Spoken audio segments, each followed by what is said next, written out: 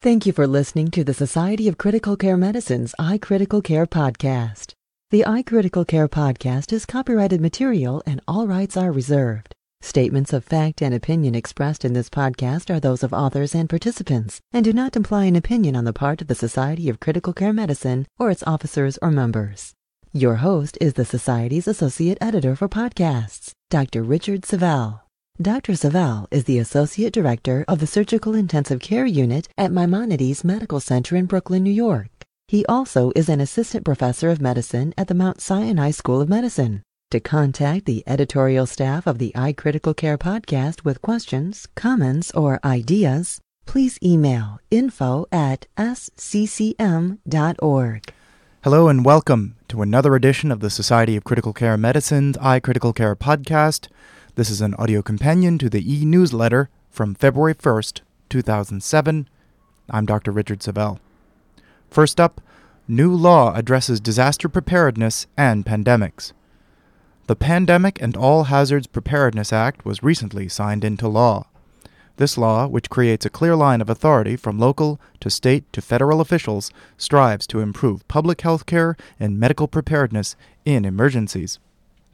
Building on the lessons from Hurricane Katrina and September 11th, this law modernizes how public health departments detect, respond to, and manage health threats by collecting instant electronic data that will enable officials to make informed decisions before, during, and after an emergency. It established the Department of Health and Human Services as the primary federal agency for coordinating the response to public health and medical emergencies. The Secretary of HHS will evaluate how federal assets could aid in supporting surge capacity and will work with hospitals to develop pandemic flu plans.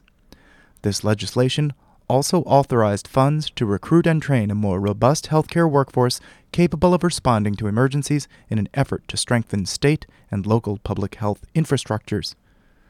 The Society of Critical Care Medicine continues to promote disaster preparedness through the fundamentals of disaster management and the upcoming Hospital Mass Casualty Disaster Management courses.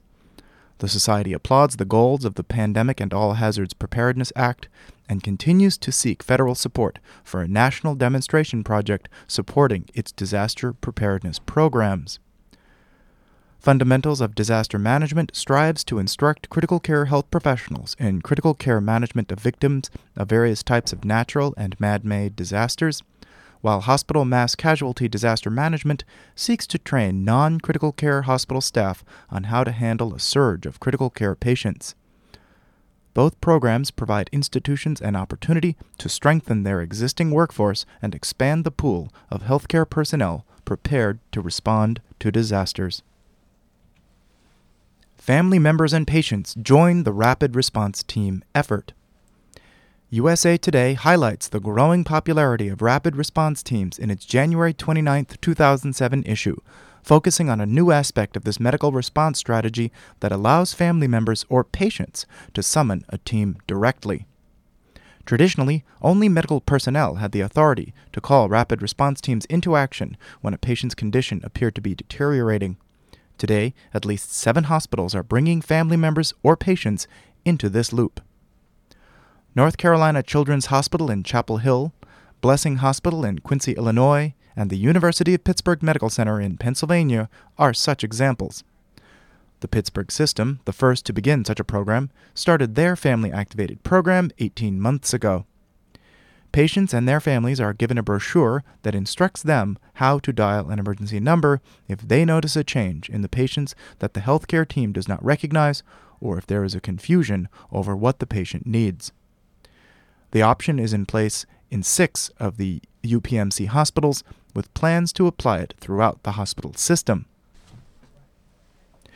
Rapid response teams often include a critical care nurse, a physician, a respiratory therapist, a hospital official with authority to move patients, and a critical care pharmacist.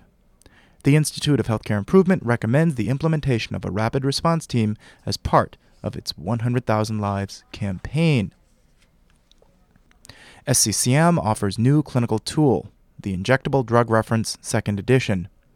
The 2nd edition of this drug handbook provides a comprehensive, quick, and useful reference for appropriate and successful medication in the intensive care unit setting. Features include easy-to-use outlines of drug features, administration compatibility, and expected outcomes, as well as new monographs and an expanded reference section for each agent. This is an invaluable tool for any clinician. Add it to your pocket or bedside reference list. Show your support of critical care. Wear blue on May 18, 2007. Recognize the devoted professionals whose compassion and dedication to the care of the critically ill and injured patient has made a significant difference in the lives of patients and their families, as well as educating others about the value of critical care services by celebrating National Critical Care Awareness and Recognition Month this May. It's easy to show your support of critical care. Simply wear blue on Friday, May 18th. The Society offers a wide range of blue merchandise, including shirts and neckties, that will allow you to show your support of both critical care and the Society of Critical Care Medicine. National Critical Care Awareness and Recognition Month promotional kits and buttons are also available. Congress registration is available on site. The opportunity to register in advance for the Society of Critical Care Medicine's 36th Critical Care Congress has ended, but not to worry. You can register on site at the Gaylord Palms Resort and Convention Center in Orlando, Florida. Society staff members will be available at the registration desk located in Exhibit Hall F on the hotel's lower level beginning Thursday, February 15th from 4 to 7 p.m. Don't miss the largest multi-professional critical care event of the year. Take advantage of the opportunity to strengthen and share your skills at the 36th Critical Care Congress to be held February 17th through the 21st, 2007. Test your fellows with SCCM's in-training exam for intensivists. How can you determine if your fellows are ready to take the critical care subspecialty exam? Assess knowledge gaps and receive an objective measurement of your critical care fellowship program and its participants with SCCM's Multidisciplinary Critical Care Knowledge Assessment Program.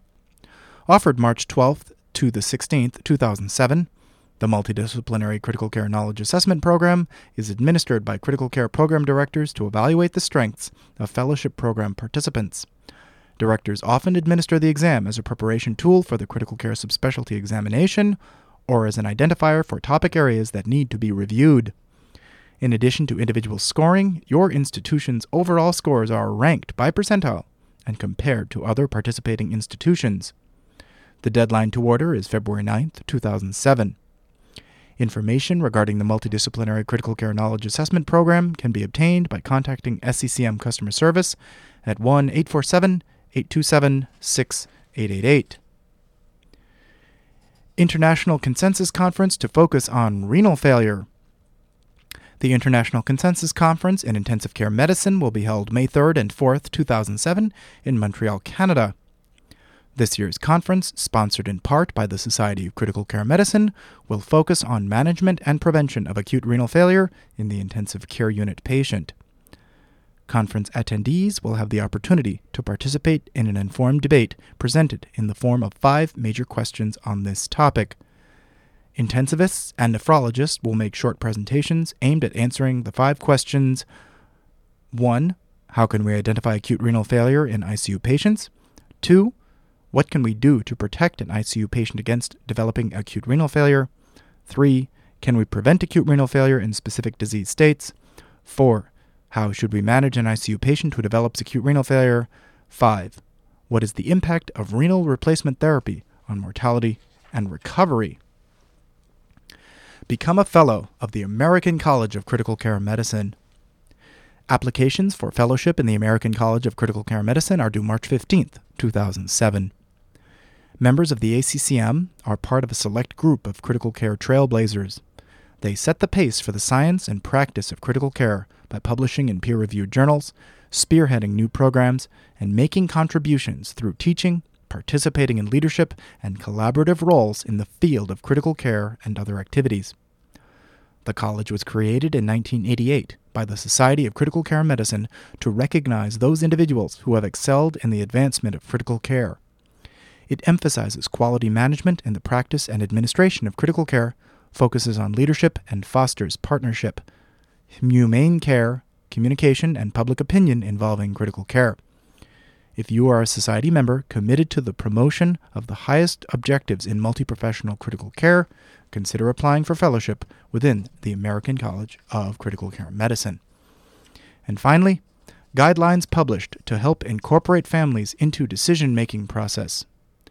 Clinical practice guidelines on supporting families whose loved ones are patients in intensive care units will appear in the February issue of Critical Care Medicine and are available on the Society of Critical Care Medicine's website, www.learnicu.org. This is the first set of guidelines that defines standards for incorporating families into decision-making and care for ICU patients. The guidelines attempt to define evidence-based practice for support of families in the delivery of patient-centered care in the ICU, said Judy E. Davidson, RN, FCCM, chairperson of the American College of Critical Care Medicine Task Force and the lead author of the guidelines. Quote, "It is now known that up to 80% of family members of ICU patients develop anxiety, depression, and or post-traumatic stress response related to their experience." The guidelines were developed to assist healthcare practitioners in supporting the families of the critically ill in adult, pediatric, and neonatal patient-centered intensive care units. The guidelines were written by a multi-professional task force of experts assembled by the American College of Critical Care Medicine and are based on medical literature supplemented by the expertise and experience of these experts.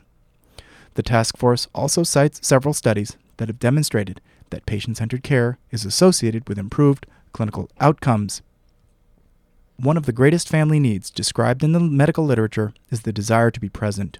Quote, "There is no evidence that family presence will delay healing or be harmful," Davidson said. However, not being present is highly dissatisfying and may cause distress.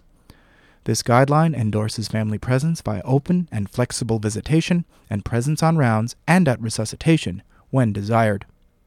The guidelines also address decision-making, family coping, staff stress related to family interactions, cultural support, spiritual and religious support, open and flexible family visitation, and family presence during rounds and at resuscitation. For the iCritical Care podcast, I'm Dr. Richard Savelle. Register now for the Society's 36th Critical Care Congress to be held in Orlando, Florida, USA, February 17th through the 21st, 2007. Connect with your colleagues and gain a multi-professional perspective on clinical topics relevant to your daily ICU environment by attending the various cutting-edge sessions, hands-on workshops, informative symposia, and exciting social engagements. Don't miss the largest multi-professional critical care event of the year. Register today by speaking with an SCCM customer service representative at 1-847-827-6888 or by visiting www.sccm.org.